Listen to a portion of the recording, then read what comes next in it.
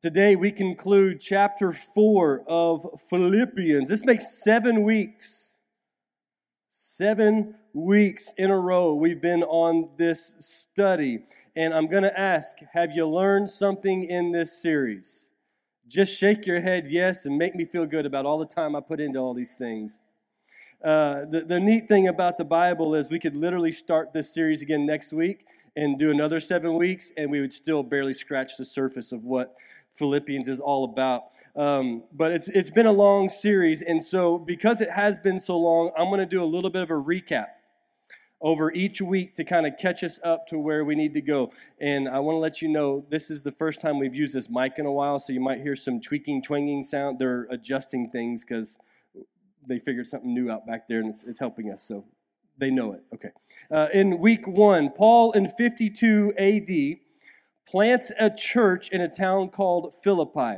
Philippi was a town full of people who were once war veterans, and Rome gave them land because Rome did not want all these skillfully, highly, newly trained warriors to come and take over the land of Rome.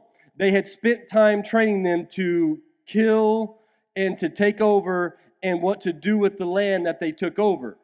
So Rome did not want all these war veterans to gang up against Rome who have been trained on what to do to come into Rome and start battles and take over land and take over people. And so Rome gave them land and said, you guys go way out over here and you start your new lives. And that is where the Philippi is, and that is who Paul is talking to when he plants this church plants this church in Philippians. 10 years after he planted this church, the Apostle Paul is in prison, and he writes a book, or he writes a letter, and that book or letter is called Philippians, and that's what we have in the Bible. And basically, this what they call epistle, just means a letter, is summarizing and reiterating what he talked to them about whenever he was with them in person 10 years earlier. So even the Apostle Paul says sometimes we need reminders.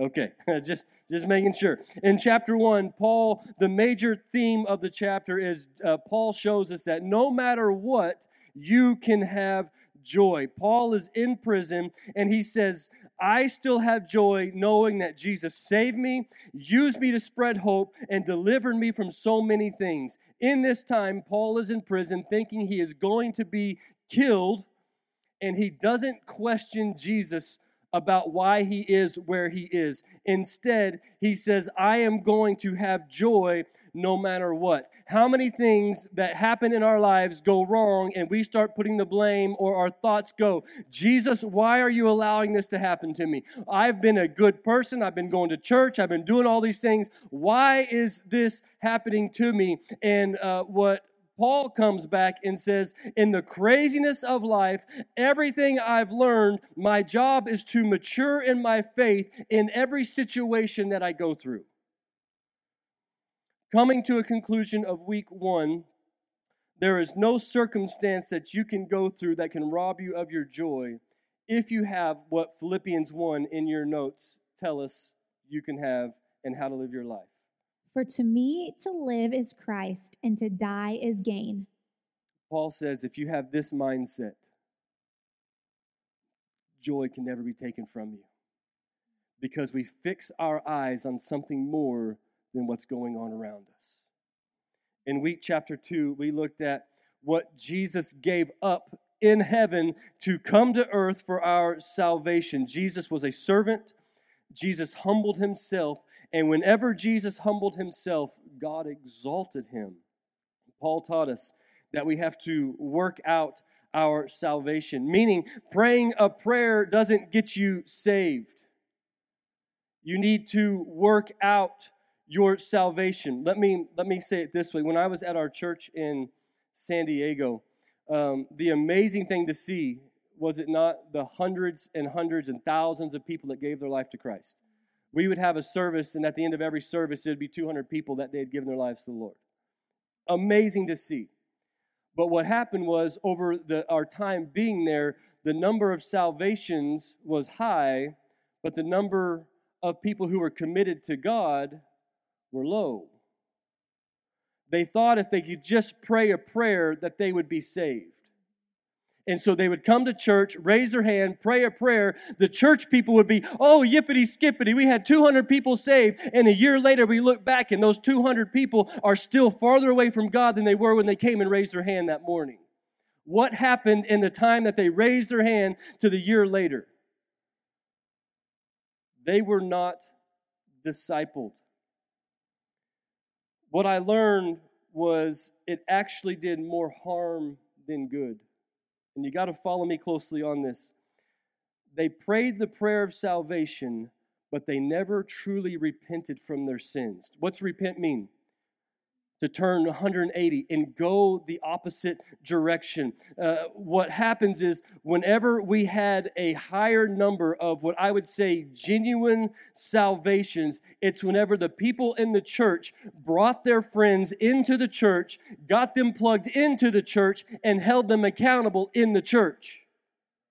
Whenever they were able to do that, we saw our number of discipleship begin to escalate and climb, because it wasn't just, I prayed a prayer, now I'm saved. You won't even find that in the Bible, to pray a prayer and be saved.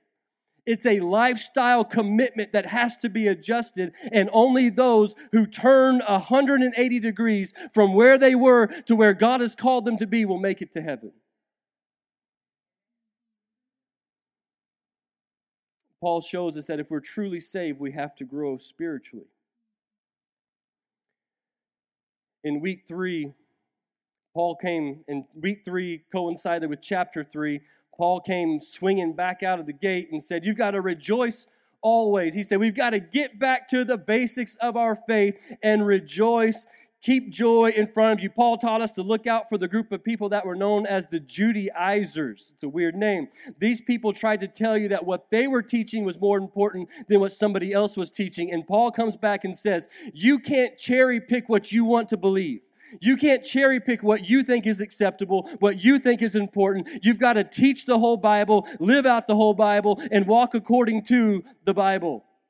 I shared a story on that Sunday about a gentleman, a kid who was applying to be a Morse code operator. And if you were here, you'll remember the story. But he went in and he beat out 7 other candidates for this job, because while they were sitting in the room, he understood what the Morse code meant, while the other 7 applicants didn't pick up on it as they were tapping it out in the back room.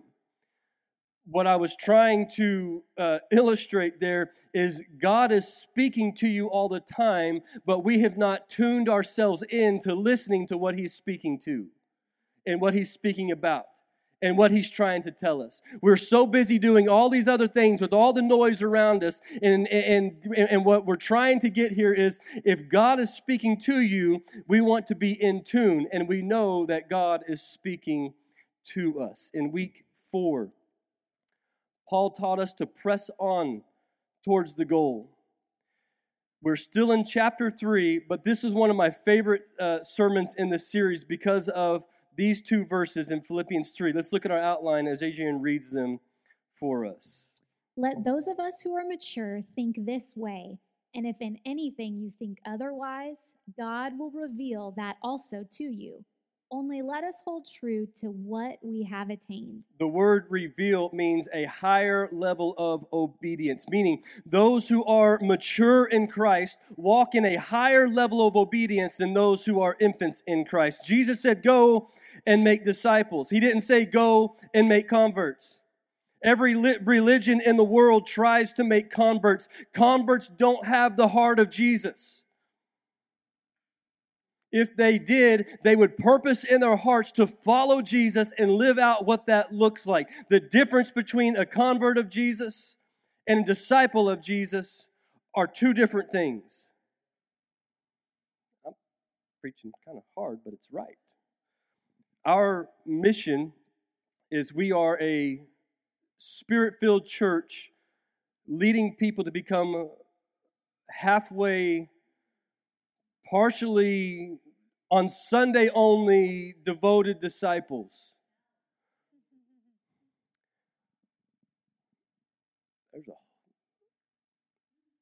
No. No. We are a Spirit-filled church leading people to become fully devoted disciples of Jesus Christ. Our mission is why we do what we do. And if the goal is only to see people raise hands, the mission, or I could say the Great Commission, because I took this straight from the Bible, if you've ever read your Bible, would never be fulfilled. Because we have to become fully devoted disciples. In week 5, we looked at the first few verses of chapter 4, and Paul shows us what a healthy church is supposed to look like. And in all reality, it wasn't just a healthy church, it's a healthy believer, it's a healthy person, what a healthy marriage looks like, what a healthy relationship looks like. You can apply it to anything and everything, but he was specifically talking to the church in Philippi. We said, number 1, you have to have a big heart for lost people. You have to have a big heart for found people.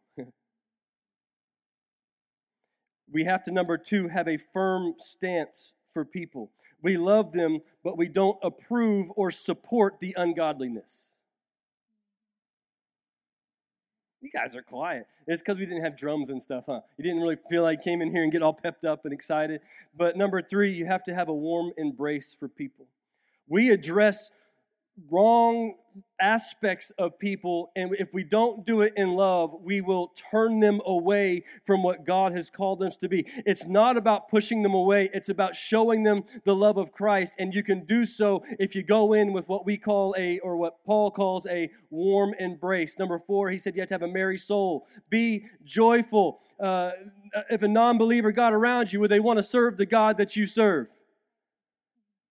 If you're a sad sack, depressed, melancholy, ain't nobody want that. Okay. Number 5, you have to have a soft touch. This one is key.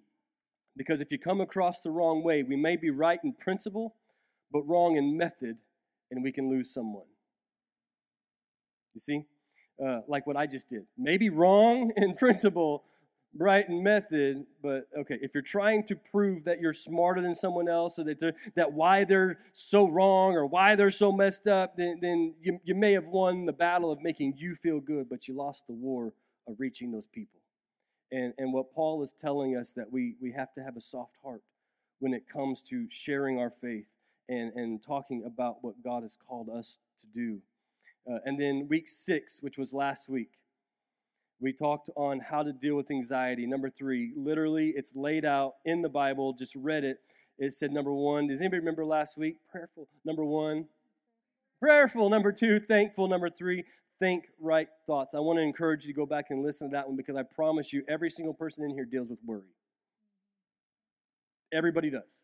So go back to our website, watch that message on how to deal with worry, because Jesus says you don't have to worry. That leads us to today.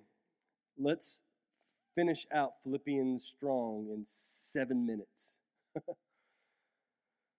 I have an 8-year-old daughter, Abigail, and she's in this phase of always asking for something. Can I have a sweet? Can I have money? Can I have this? Can I have that? The other day, Adrienne took him shopping. They came back with the full wardrobe, and then she doesn't even show me. She literally just takes the bag, throws it in her room, and comes back and says, hey, can I have? I was like, whoa. You just went shopping and got all this stuff, and I stopped her. She just always asks for stuff. The girl, if I could say it this way, is never content. She comes by it naturally, though.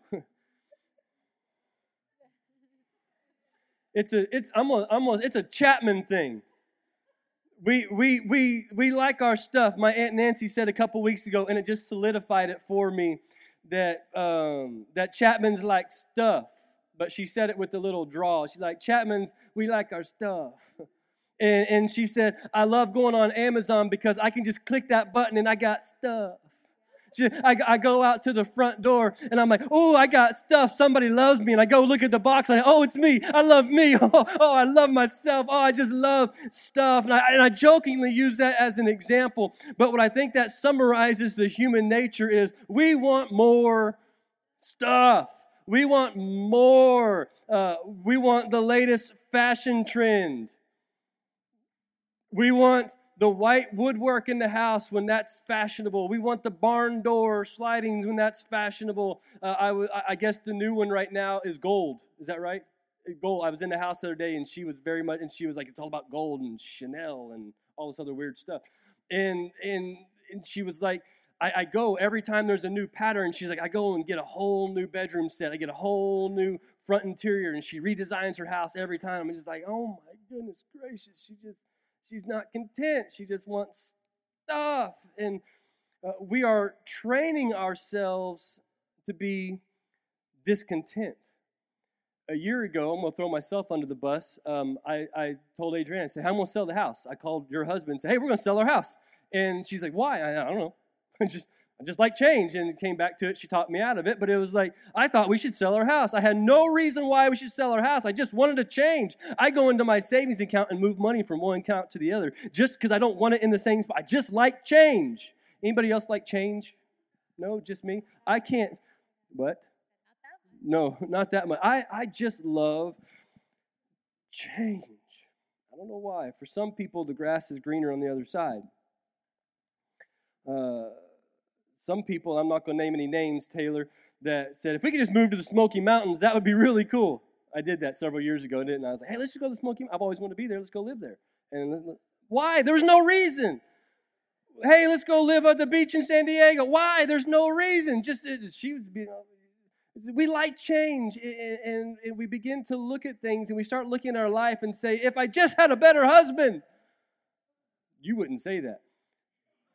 If I just had a better husband, Sternberg and Terrence, looking at you two over here, I'm just kidding, then my life would be so much better. If I just had the latest Louis, oh, you guys all said that with a little bit of conviction.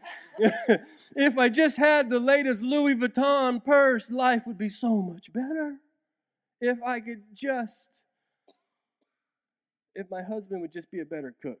Sorry. Never going to happen.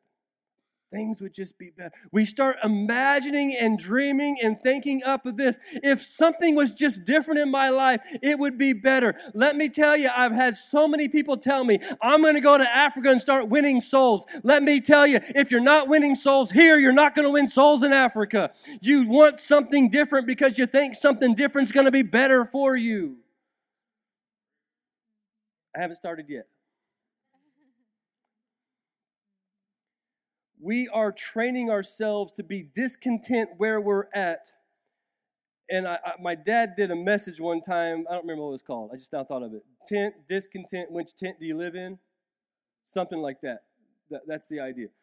And if you live in discontent or content, you got to pick which tent that you're going to live in. Because if you choose discontent, your tent is going to fall over. Your tent's going to get rained on, and it's going to go kapow. It's going to get blown away in the wind. So which contentment that you live in will determine if you can walk in joy. How did I tie that back in? Okay, you guys started seeing it. All right. We're always trying to find contentment in things that don't bring us fulfillment. The grass is greener over there. Let's look at our final, or these 8 verses real quick, and she's going to read. It's kind of long, but follow along as she reads Philippians 4, and we're going to run this sucker bad home. I rejoiced in the Lord greatly that now at length you have revived your concern for me. You were indeed concerned for me, but you had no opportunity. Not that I am speaking of being in need, for I have learned in whatever situation I am to be content. I know how to be brought low, and I know how to abound. In any and every circumstance, I have learned the secret of facing plenty and hunger, abundance and need. I can do all things through him who strengthens me. Yet it was kind of you to share my trouble. And you, Philippians, yourselves know that in the beginning of the gospel, when I left Macedonia, no church entered into partnership with me in giving and receiving, except you only. Even in Thessalonica, you sent me help for my needs once and again. Not that I seek the gift, but I seek the fruit that increases to your credit. I have received full payment and more. I am well supplied, having received from Epaphroditus the gifts you sent, a fragrant offering, a sacrifice acceptable and pleasing to God. It says in verse 12, I have learned the secret of facing plenty and hunger, abundance and need. Verse 13. I can do all things through him who strengthens me. The secret that Paul talks about to have joy no matter what is coming to the realization of coming to the understanding I can do all things through him. Through him who strengthens me. How do I become content when I do things through Jesus? Contentment is not an internal power you are born with. It is a decision that you have to make. You can only find contentment in biblical convictions.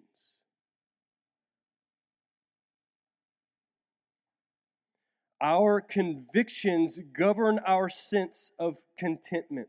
Paul did not let his circumstances determine his contentment. It was his convictions. Did you follow me?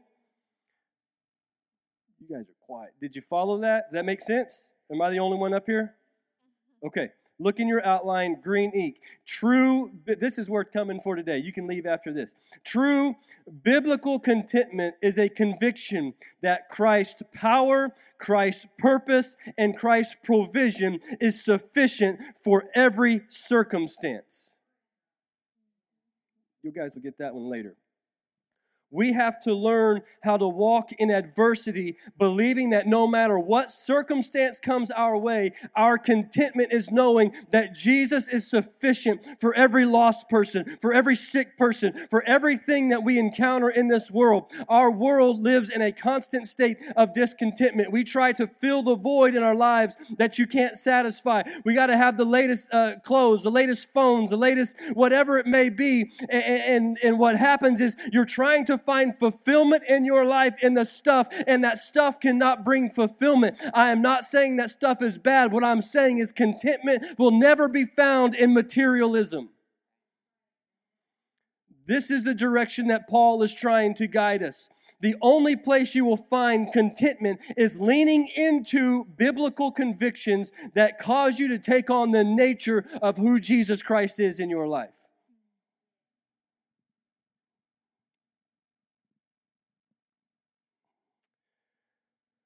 The mistake most people make is not understanding the difference between contentment and complacency. Contentment is you are satisfied while on your way to a higher level or self-improvement. A friend of mine at our previous church said, I'm happy with being poor because that is genuine contentment in being like Jesus. I was nice in my response, but what I was really thinking, no, you're just lazy.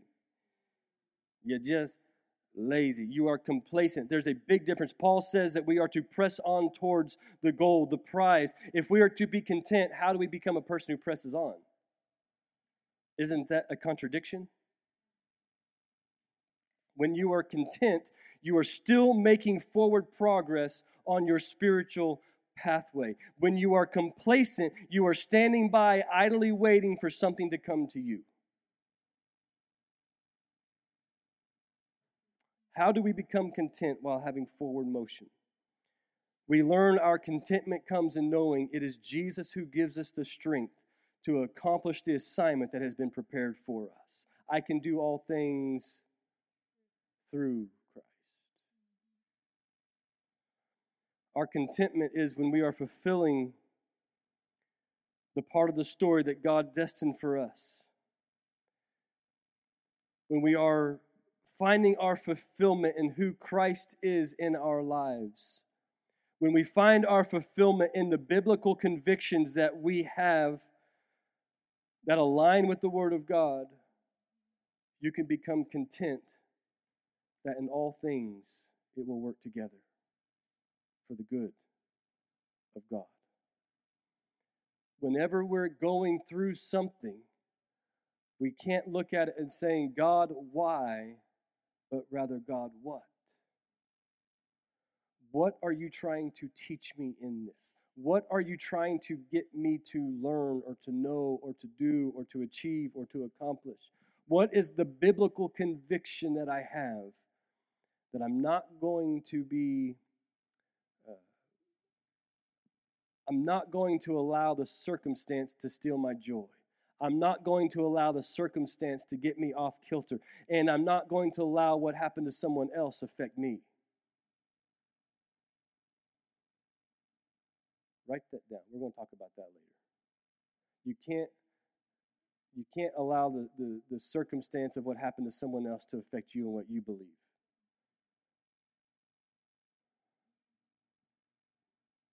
There's gold in that one. I can feel that one coming on me. Okay. Curran, if you'd come up. For 10 years, I've been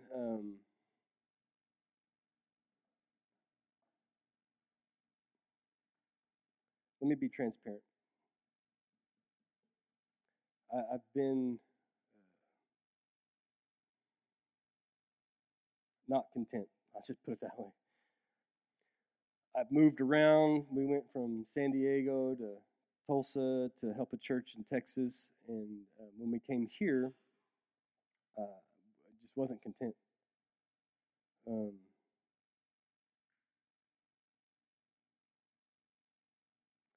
ever been there?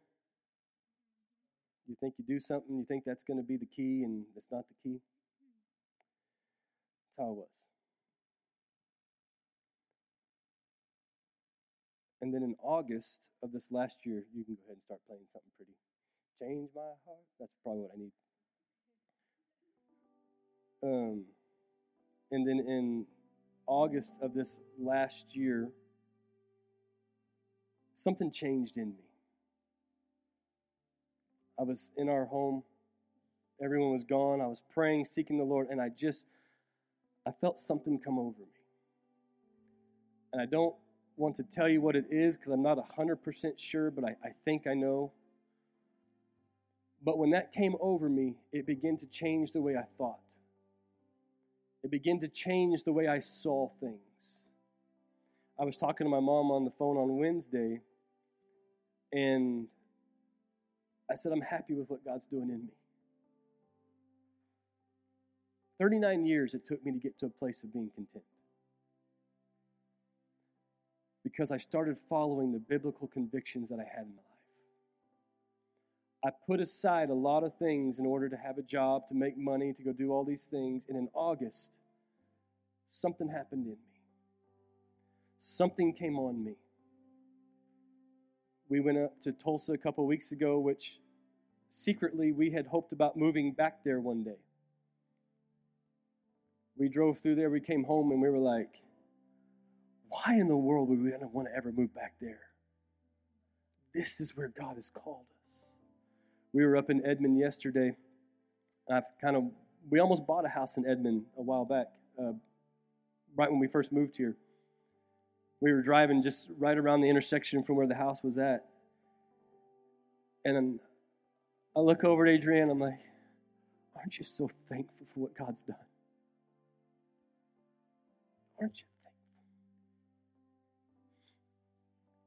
Because it's by the biblical convictions that we live our life, fulfillment and contentment can come. And what happens is if you live your life in such a way where you're just doing your own thing, you never get what Paul talks about in this chapter, a peace that surpasses all understanding.